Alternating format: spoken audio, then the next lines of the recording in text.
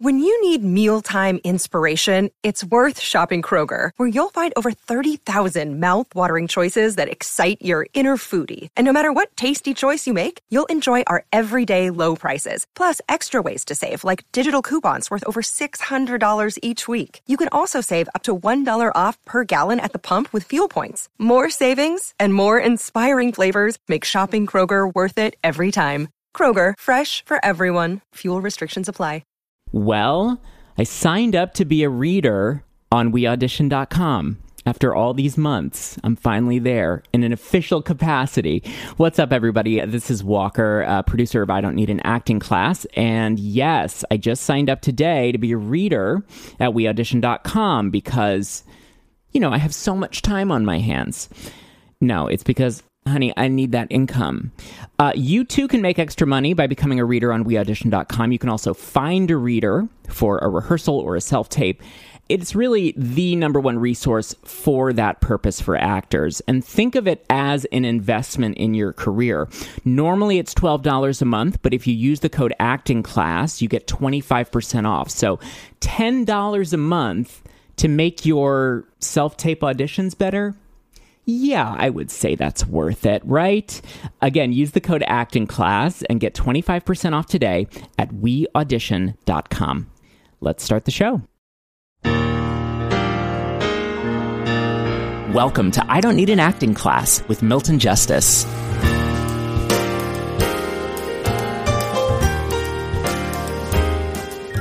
So fortunately, you all have problems.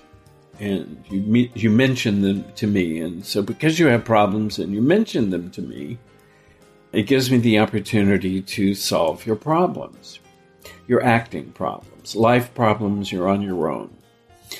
So Greg did a short film yesterday or the day before or sometime, directed by Giancarlo. And one would have expected it to go really smoothly, but of course it didn't.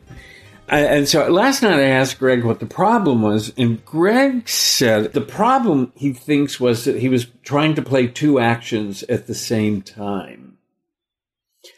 Would you like to elaborate on that, Greg? Just what exactly you were playing? Yeah, I was kind of going in the direction of playing one action in the scene to my partner of like I really need you, like please just hold me, right? That was like one action. And then like the action, as we discussed more, changed into something like, I knew you were going to react this way. This is expected. So calm down. And then I found myself sort of like doing one and then the other. And then I just got so confused in it that I was just like, what am I doing? And it just totally blew up. So. Anybody else have this problem? Trying to play two things at the same time. I think it's a very difficult, the air quotes rule is you can't play two actions at the same time. I've sort of adapted it to say you can't play two big actions at the same time, thinking that, there's something major going on and that you can play, but you can't play two big actions at the same time. In other words, you can't play to rip open the truth at the same time that you're playing to condemn my father's activities or something. The reason I like using the word impulse is sometimes for me it's easier to say, so what is the impulse for the scene? And it really gets down to what is the scene about? And you really have to know what is going on, and you have to make a decision. You can't say the scene is about leveling with Michelle about the truth. You can't level with Michelle about the truth and at the same time flirt with her. You have to say, so what is the impulse for the scene? Where this comes up a lot, I think, this always hits me sometimes in a breakdown. It'll say in a breakdown, He's strong, assertive.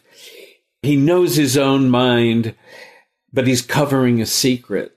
And so an actor said to me once, so what do I build first? The character trait or the secret? And I mean, even when I say it, you say, good God, what is going on? This is so confusing. You had another one, Greg, with it. One was to hold me, just hold me. What's the other? It was something along the lines of, like, I knew you were going to react like this. So okay. I'd love to see a scene where those two things existed. Also, he's a serial killer. There was so much... Yeah, that's what it was. The scene was so trash. And, like, he goes from, like, that in the beginning to, I have to show you something, which I'm interpreting as, like, I want you to hold me. But then he ends up killing her, and it's a 1-minute film. So it was just like, how the fuck do I get from point A to point B? And it's like, you can't show everything because it's only like a minute. So it was just like so difficult to like really show some sort of vulnerability. And like, the point was like, I was trying like hell not to play that serial killer cliche. Like, yes, I got you where I want. You know what I mean? So it's like, I wanted to try something else, but I end up killing her. I don't know. I have to think about this more. I still don't know how to interpret it in my mind. Well, I think... There's so many problems with this fucking thing, including myself. Would it make sense that maybe the first part of the scene was you were trying to have her hold you or whatever, and after that didn't work, then you went into the other action? Yeah, no, that's absolutely right. And then so where does it turn from her not being there for me? It's like I have to see something in her to make me go like, oh, you don't fucking trust me. So this is something else now. Okay, but all right. So look, there's a difference between changing actions, which you will do. We all look at film scenes and say, circle the line where there's a change, because we know in the structure of films there is a change. That's just the structure of a movie. The structure of a scene of a movie is something exists when you walk into the scene, and there's a change, and when you walk out of the scene, something else exists. So that's kind of what I always laughingly call basic story structure. That's how movies are told. Okay, so that's one thing. Changing the action is different. You will change the action. What we're talking about here is the problem of playing two actions at the same time. Or he's strong, and yet he has a secret. So I invite you all to experiment with this. I find you build one thing that you own about the character in the circumstance, about the character's past, about the issues that you have with the character, the things that you own about the character, in the same way we've been doing now. We're building these characters, building their past, owning something about the past, and then we are now in this given circumstance, and so we play the action. So, in other words, this is all a matter of saying, don't play your past, don't play your homework. It's like Raphael comes to mind because he builds these things. He builds the child in a resentment towards the Germans, let's say, or the Germans attacking him. We build this thing with the thing. All of these kinds of things that you build in the past.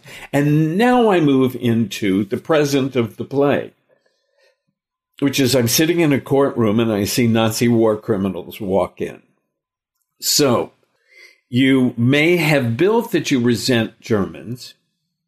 You may have built, because unique to him, he was a German Jew who ended up at the age of 15 in the United States and then was drafted at the age of 21. So now he's going to Germany to fight the people who had expelled him, in a sense, or caused him to leave. So, yes, and I kept saying to Raphael, build this resentment towards the Germans. And he and I, back when we were working on this more, we were watching a documentary about Jewish GIs during World War II. It was interesting because of that attitude. But when you get to the scene you're playing, which is the scene of sitting in the courtroom when they walk in, that impulse, that action, has to assume that the rest of it is there. And I think it's another one of those things that you just have to trust as an actor. I have to trust that it's there. I have to trust that the work is there. I have to trust whether it's Teo's guy and his sense of responsibility that is part of his whole life. But when you get to playing the action of the scene, the rest of it, it's like when you move into this character, if you move into Superman's phone booth where you change into Superman, if you move into the skin of this character, you have to know that it's all there. If it's not, I go back to what my friend Chris Carmack said. He said, I've learned the secret of acting. I said, the secret of auditioning. I said, what is it? And he said, I do nothing. And I said, that's interesting. He said, yes. And if it works, I know I did enough preparation. And if it doesn't work, I know I didn't. So it really is trusting the preparation. And it's the reason you have to do it a lot. It's the reason you have to do it a lot so that you can have all the preparation, own all the preparation, and then trust it. I think I said this in the other class, the documentary I watched on Maria Callas, the famous soprano, and another soprano said about her, her technique was something she had been doing since her childhood, and she knew her technique so well that it allowed her to play the character. So I think acting technique is more difficult than vocal technique because the elements that we're digging for are so huge. I mean, you're creating another human being. So, I mean, it's just huge. It's not like you're learning how to use your voice or breathe. So our tools are really difficult ones. And we need to do that. We need to build this past, if we take our character and say, how does she live outside? What does she do? And as I begin to get her and get what she does, then now I'm playing a scene. And I just have to trust that all that other stuff exists.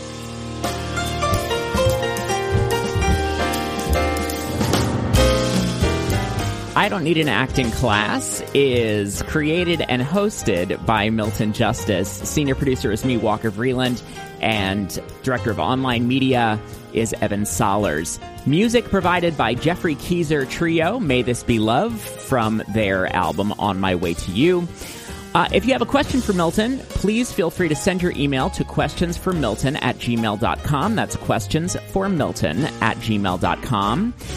You can also follow us on Instagram at I Don't Need an Acting Class. And please subscribe, rate, and review. It's all we ask. It's all we ask. We don't do Patreon. We're not begging you for money.